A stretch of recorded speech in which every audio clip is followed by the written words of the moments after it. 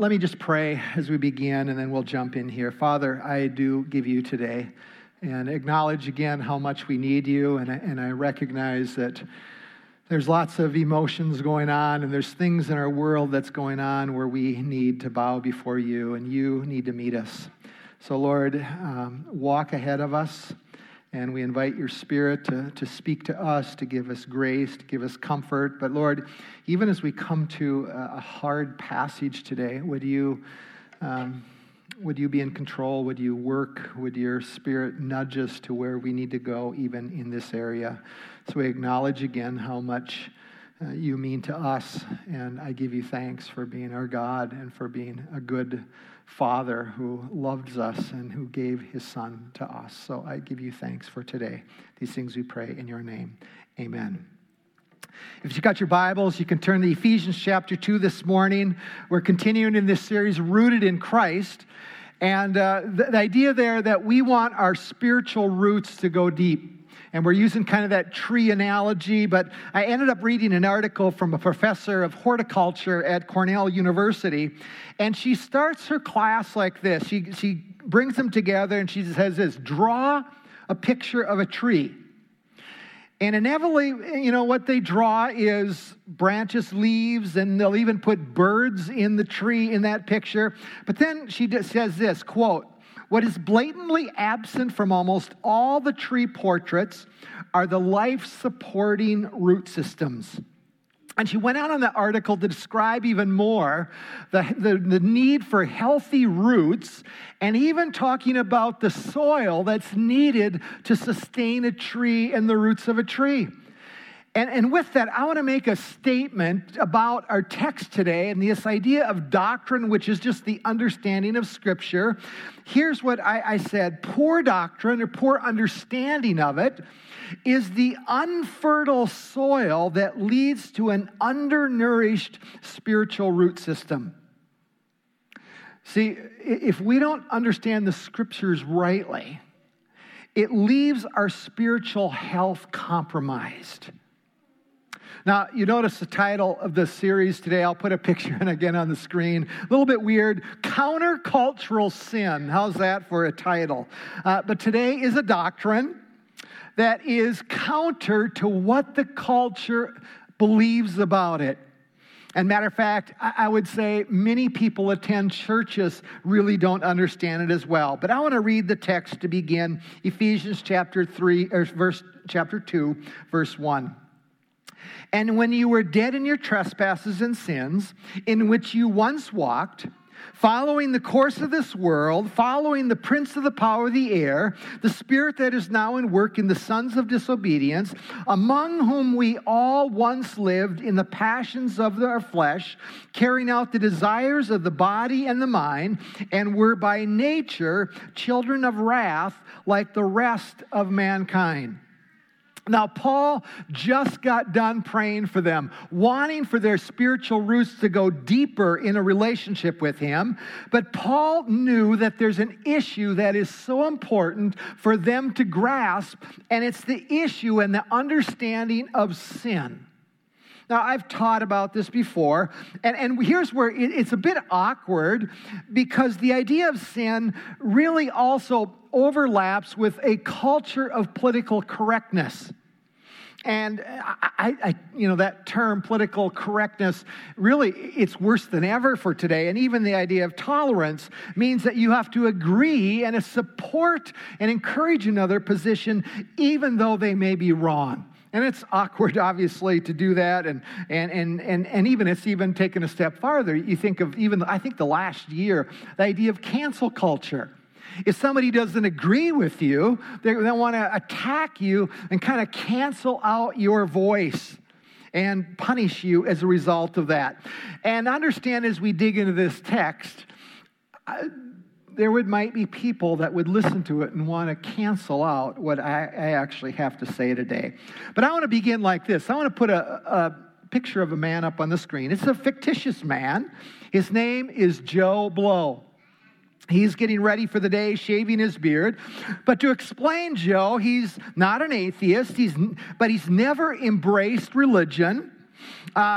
occasionally he'll go to church, maybe at Christmas time. He really has never read the Bible. He figured out John 3:16. Oh, that's from the Bible when they see it at a baseball game. But when Joe begins to spruce himself up in the morning in front of a mirror, does he understand 3 important things about himself? Let me put those on the screen. That he is spiritually dead because of sin. That he is actually following Satan, the prince of the power of the air. That he is in a club called the Sons of Disobedience. That he is by human nature children of wrath. Do you see why this passage is offensive today? What does Joe believe then? See, he doesn't understand those 4 points, but let me show you and give you 3 things that Joe assumes as he looks into the mirror. And by the way, many church attenders believe these same 3 things. Now, so realize the issue that I'm talking about isn't a world versus the church or who God is. It's about life itself. The first one, though, that Joe assumes is this. Number 1, at the core, he is basically good. When my son came out of the womb, my first child, I didn't respond and hold him and say this, here is a little Satan follower. I didn't do that. You know what we tend to believe? We hold that child and we look at him and go, here's a child like it's a blank canvas, an art canvas. And if we're parents, if we just draw the right things on that canvas, greatness, goodness, then we believe that he will turn out or she will turn out right, and as long as we don't draw the wrong things on the canvas. And in order so we don't do that, we kind of go online, we'll read some stuff about parenting, and we believe this, if I just do this, draw the right things, have the right environment, then I'll have good kids. They won't be screwed up. See, Joe believes deeply for children, just have the right environment, and poof, you can get a good kid. He, and I think we also, see, we kind of believe that we can control their destiny, even in the area of health. Do you realize that? Ever watched a family with the first kid? I think of my daughter, I don't remember what we did, it was so long ago, but first child, no sugar, no chemicals, no ice cream for a little kid. You go, what's the deal with that? But no bad food. Why? Because we believe that if they can just eat the right stuff, they're going to turn out to be a healthy, happy kid, and a well-rounded, adjusted child. So our first birthday, what do? We give them a bran muffin pretending it's a cupcake, piece of cake, and we put a candle on it. Okay, but by the 3rd or 4th child, watching my daughter, we got pictures on her, she was 1 a while back, and here was the 4th child, real chocolate cupcakes all over her hair, okay?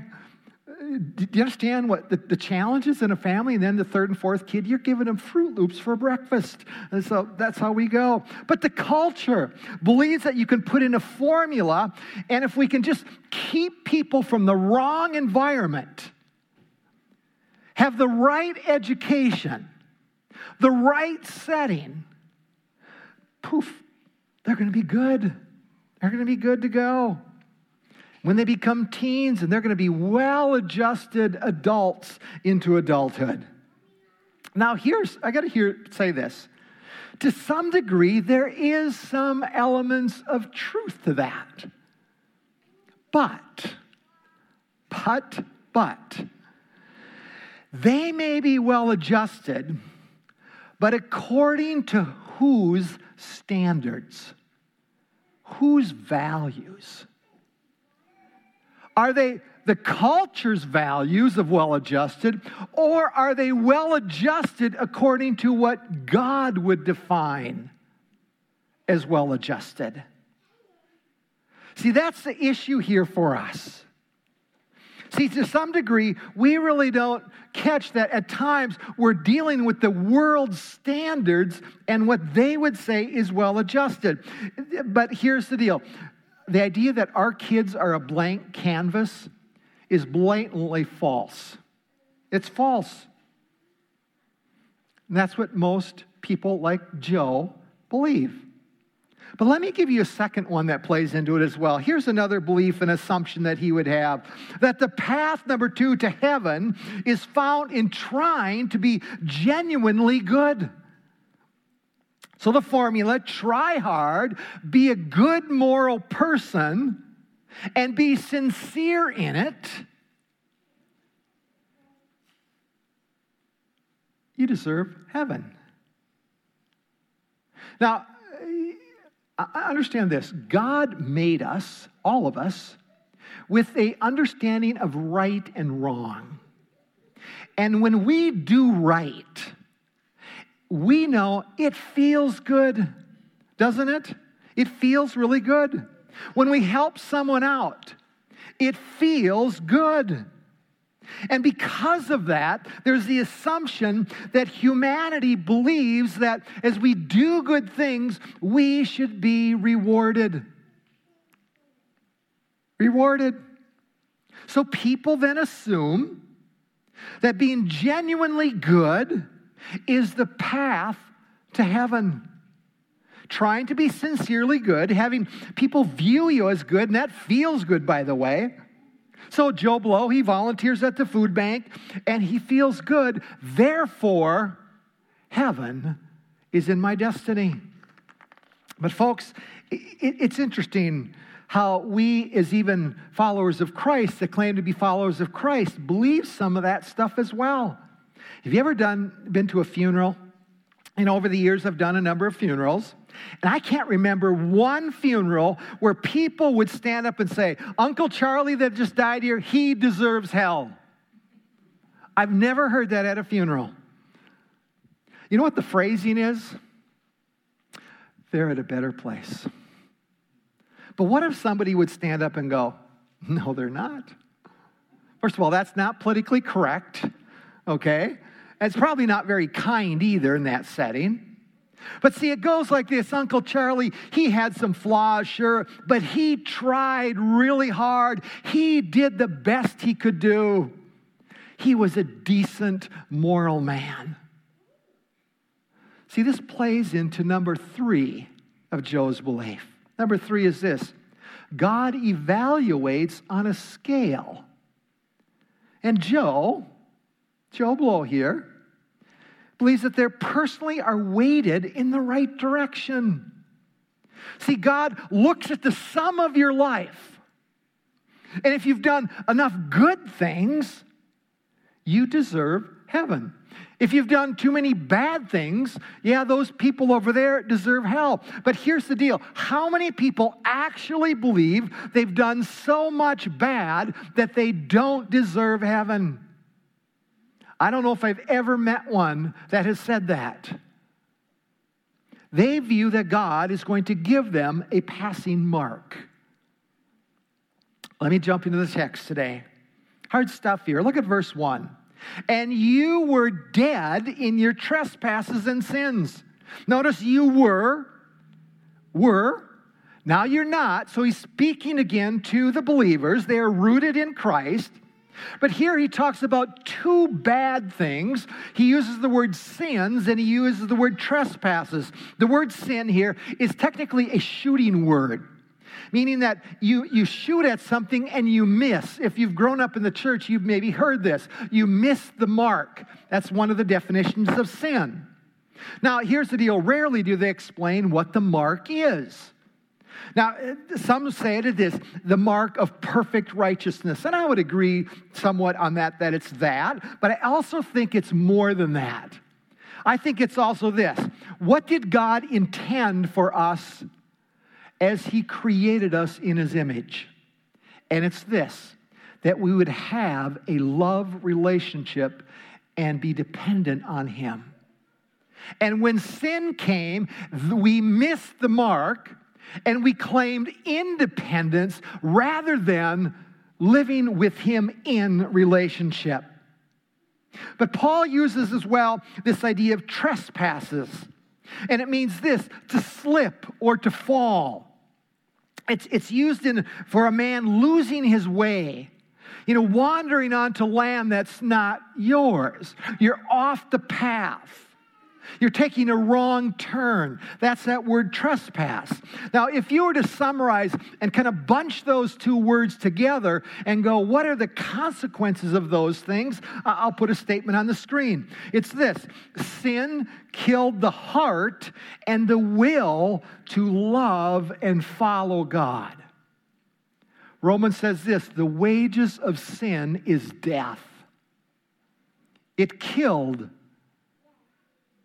the desire to walk toward God, to follow God. It started with Adam and Eve in the garden, though.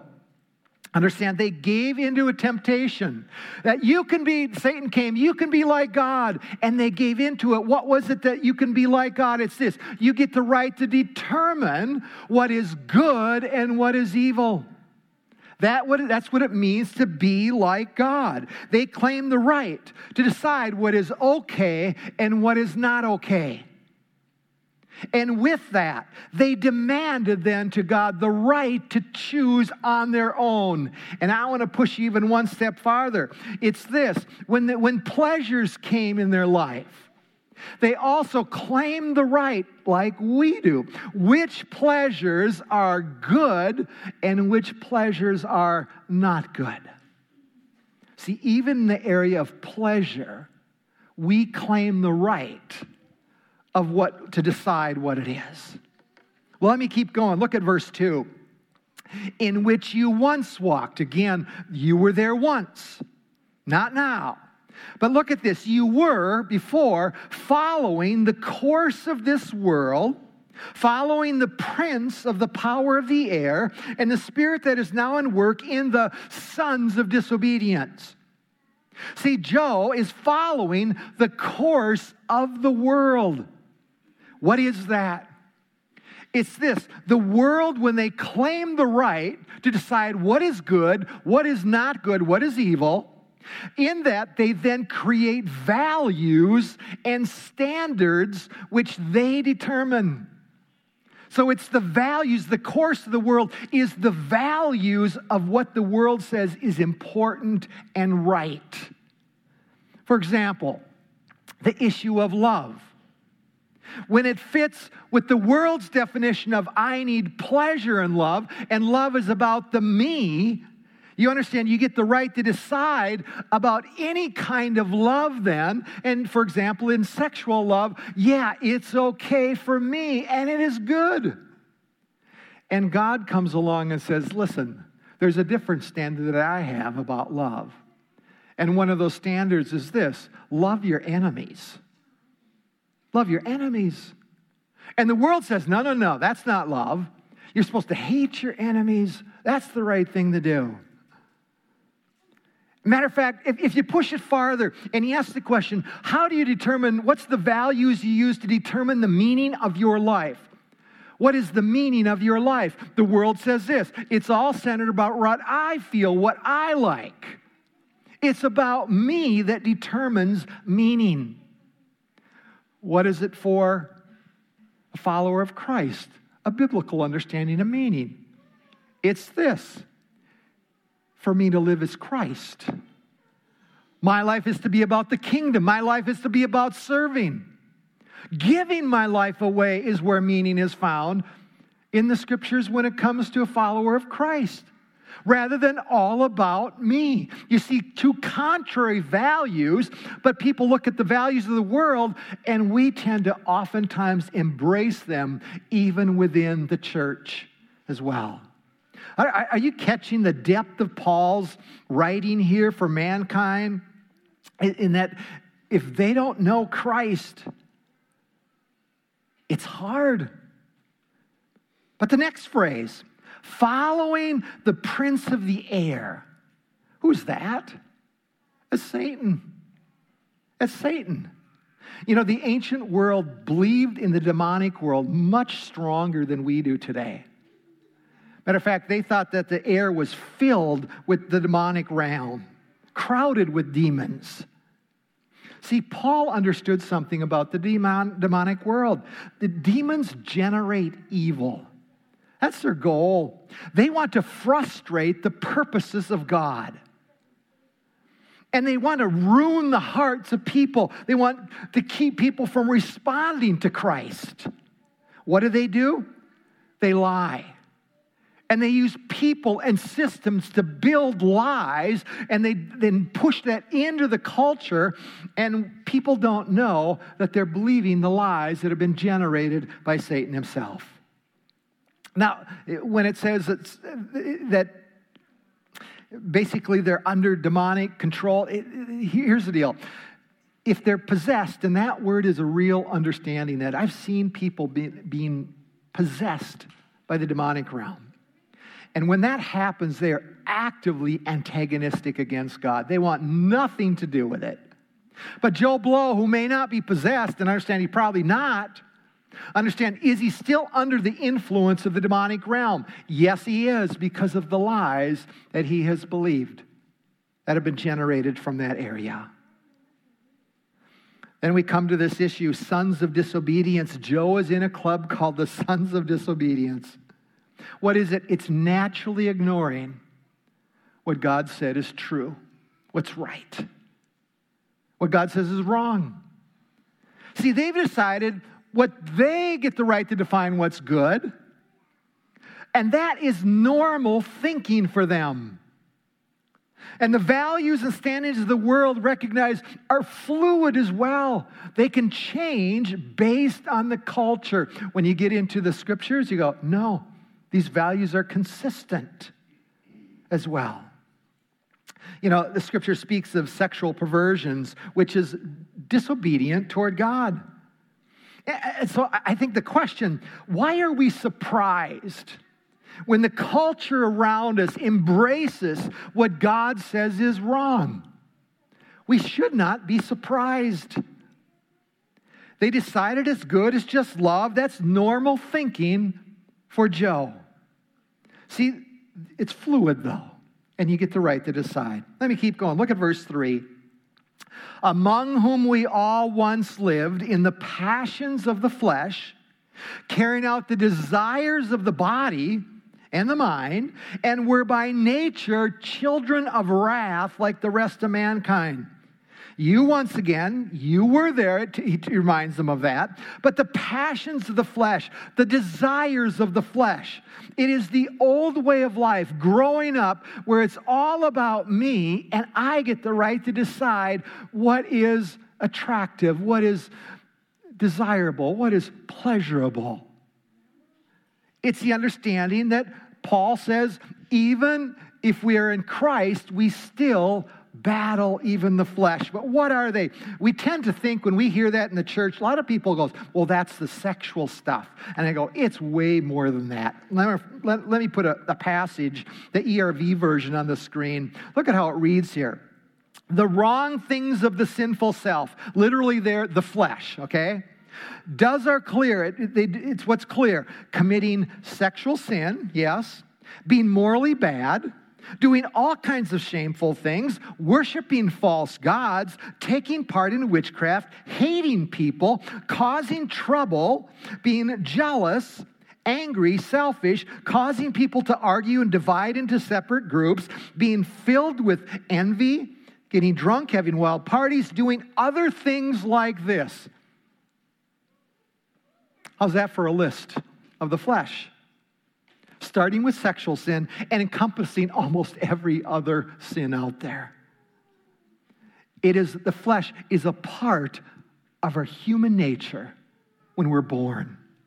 And when we give in to the flesh, sin takes a foothold in our hearts. Now, the flesh and how it's worked out, we got to understand something. It will vary from person to person.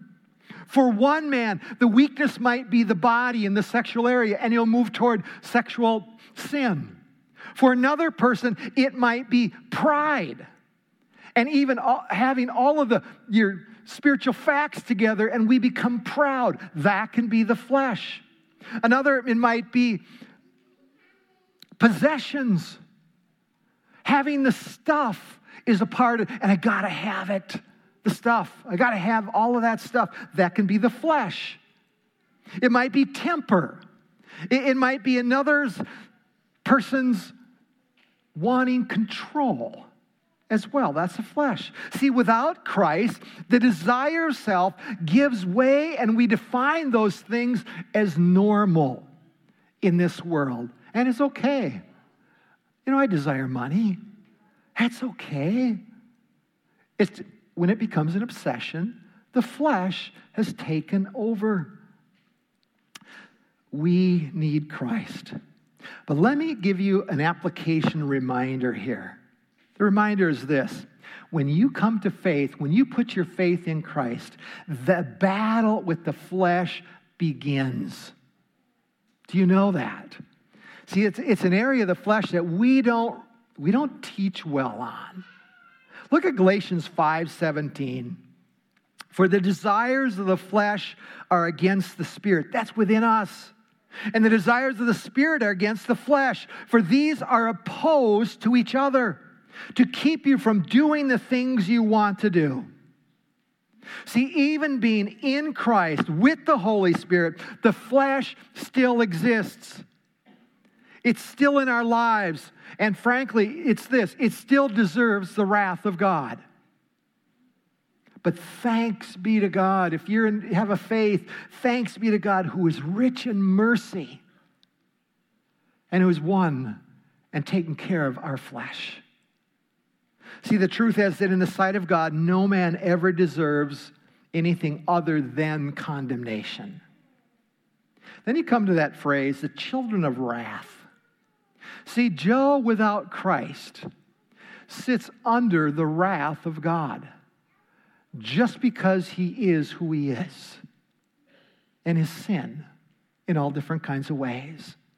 And it's only through the love of the Father through Christ that man can be forgiven and move out away from the wrath of God and that condemnation. Now, how do you apply a passage like this? Originally I was thinking of taking the whole next section and applying it, and we'll get there next week and come back there. But how do you apply this issue of sin and the depth of all what it is? Well, the first one, I want to give you 4 here this morning. And the first one really is in light of our political world. I want to point something out. Letter A, realize this, that the government, the laws, okay, will never create righteousness within the hearts of people.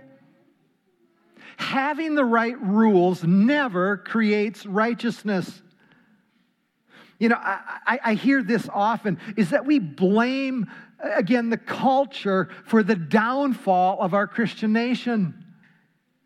But understand this, the theology of verses 1 through 3 says this, they were born that way. If we expect them to be righteous, that's an illegitimate expectation. Now, some of you won't like this. It's the fact this. There technically has been no nation that's ever been a Christian nation. Do you know that? Why? It's because of the theology of verses 1 through 3.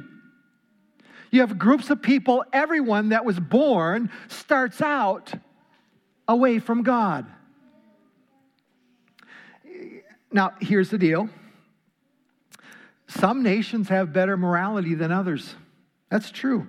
Some line up better with God.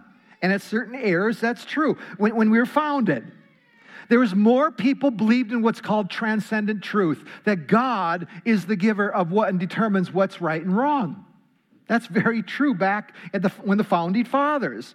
And I suspect even back then, I was a history major, but in college, and I think this, is that there was just a far greater percentage of people that were in Christ that were making the rules at the time the nation was developed.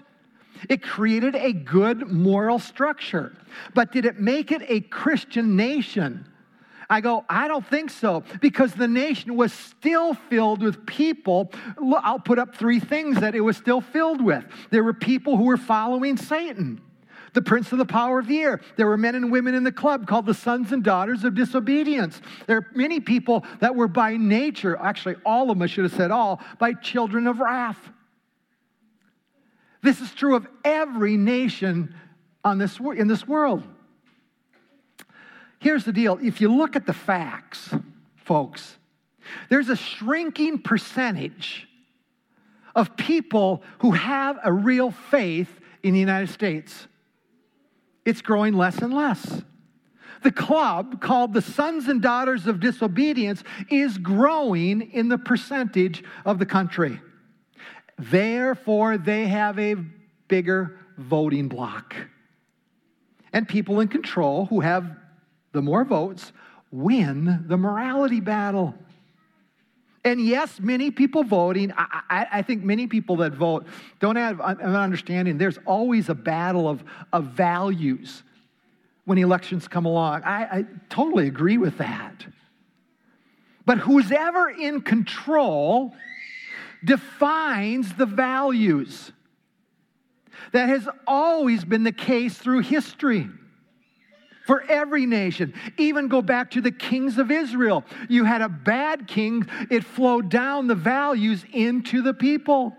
You have a good king, it flowed down into the nation. Who's in control oftentimes shapes the values of a group of people. Let me give you another one, though, because of that.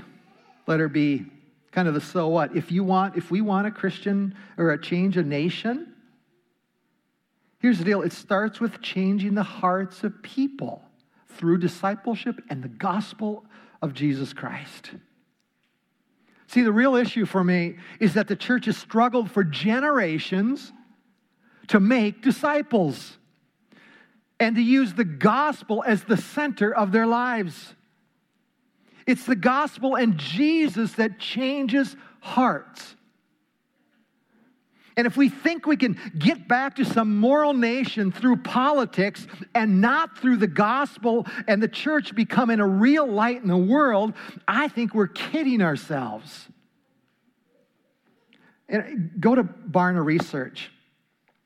People who claim Jesus are less Jesus-centered than ever before. The Great Commandment, we dabble in it. People who claim a faith dabble in that. The Great Commission to make disciples has been ignored by generations in the church. See, even when Christians, what they believe about church is making an impact in our country. For a lot of people of faith that claim a faith, they say this: church is just optional. And you go, that's not biblical. Or they come along and say, well, it's a good idea if I create margin in our life. I go, it's not good enough. See, that's the challenge for us. If we want to change our culture, we got to change the hearts of people. And it starts most often with the church changing their heart, our hearts as well. But here's why I want to go down another path and apply this to parents and grandparents. If you're a grandparent, let her see. Recognize this: biblical parenting is as much about the flesh as it is keeping your child from the influences of the world. See, there's a temptation out in the world. I know it. It's probably stronger than ever. But if one believes that it's primarily the world that influences the canvas of our kids, you're ignoring the reality of verses 1 through 3. My children were born alienated from God. There was no blank canvas. No one taught my kids to be bad or evil. Matter of fact, we don't understand that even this idea of evil, worse than bad, there are seeds there within our children that can be birthed and grown if they don't begin to meet Jesus and understand what God wants.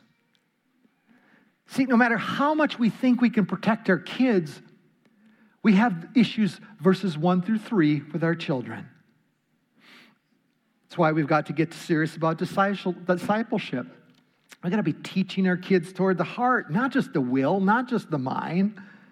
It's why, as adults, we need to be pressing toward Christ, a deeper relationship with Him. That's what Paul prayed for last week. And then we have to allow the Spirit in our lives to begin to battle this thing called the flesh. You know, years ago, there was a popular parenting program. It actually tried to discipline the flesh out of the kids. And basically, most of it was just behavioral modification. But if the church is going to truly impact our world, which we are called to do, by the way, and if we want our kids and young adults to move toward Jesus, we've got to figure some things out. And I think letter D is at the heart of it. Here's what I said. We must stop and we look in the mirror and discern, what is it that we individually, what do we really worship? What do we really love the most? I want to show you a video. It fits parenting, grandparenting, and beyond, okay? It's Francis Chan, and he was asked the question, if you could challenge the Western church and the mindset on one area, what would it be? What would he say? And there's a video. Let's play that.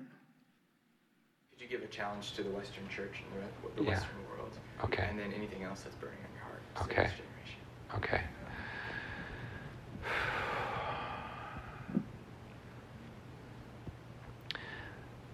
I'm pretty excited when I see the faith of some of the young people today that are just saying, God, I'll go anywhere. I'll do anything. There wasn't a lot of that when I grew up.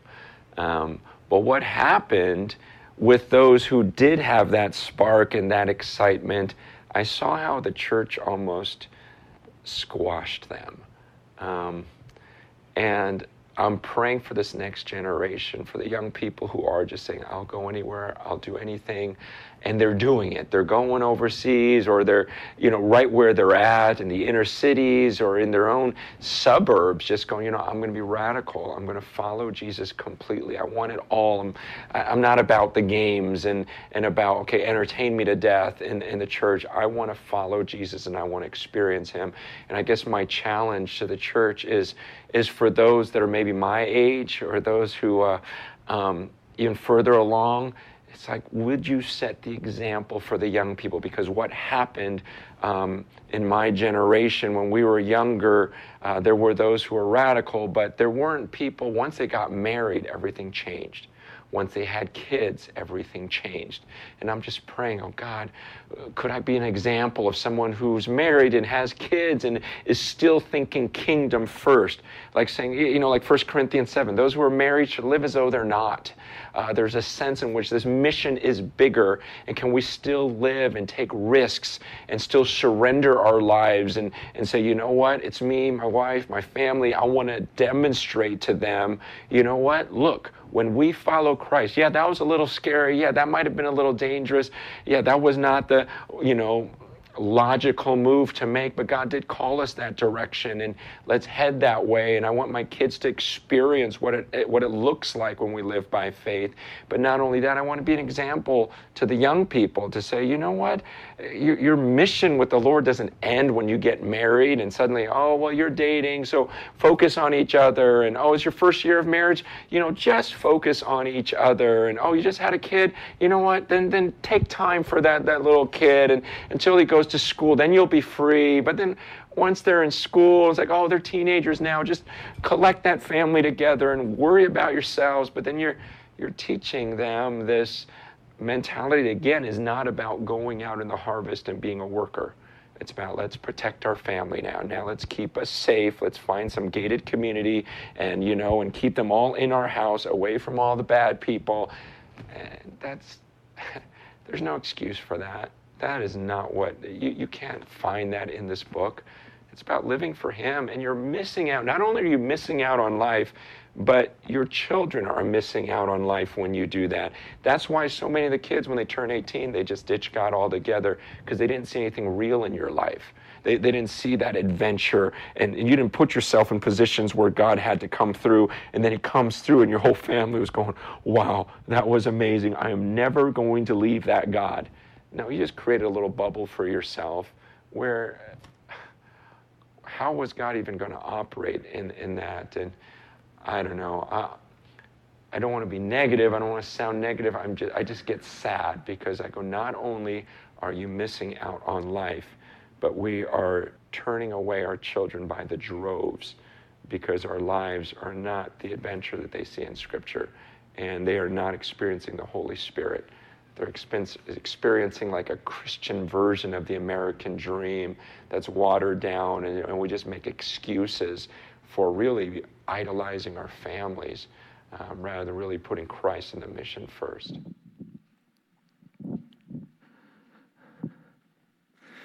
See, what do we value? What do we worship the most? Is it our kids, our grandkids, our retirement account, the American dream, which technically is the world's value of a dream? It's not Christ's dream for us. See, parents, our children must see us following Christ radically, working for the kingdom of heaven, kingdom of God.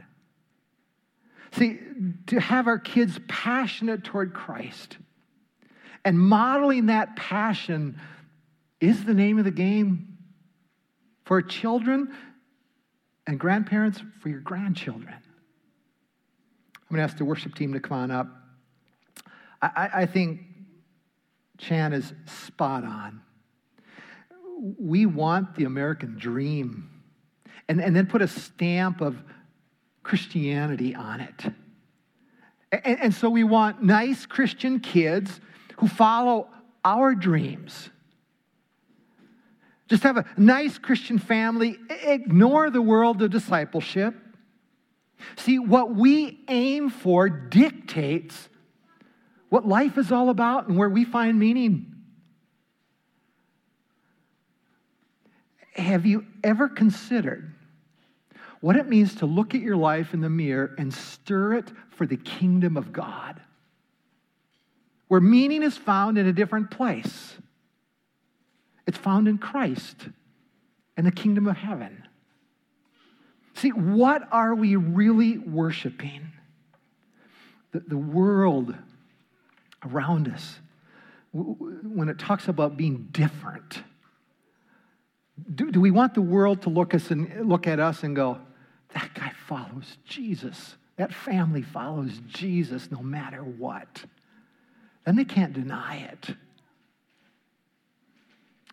We need to worship. We need to sing. As we sing here, would you just really consider, what are you loving the most? Is it Christ? Is it moving toward Him? Or have you caught in the values of the world, of what the world is telling you should want? Let's stand. Let's sing.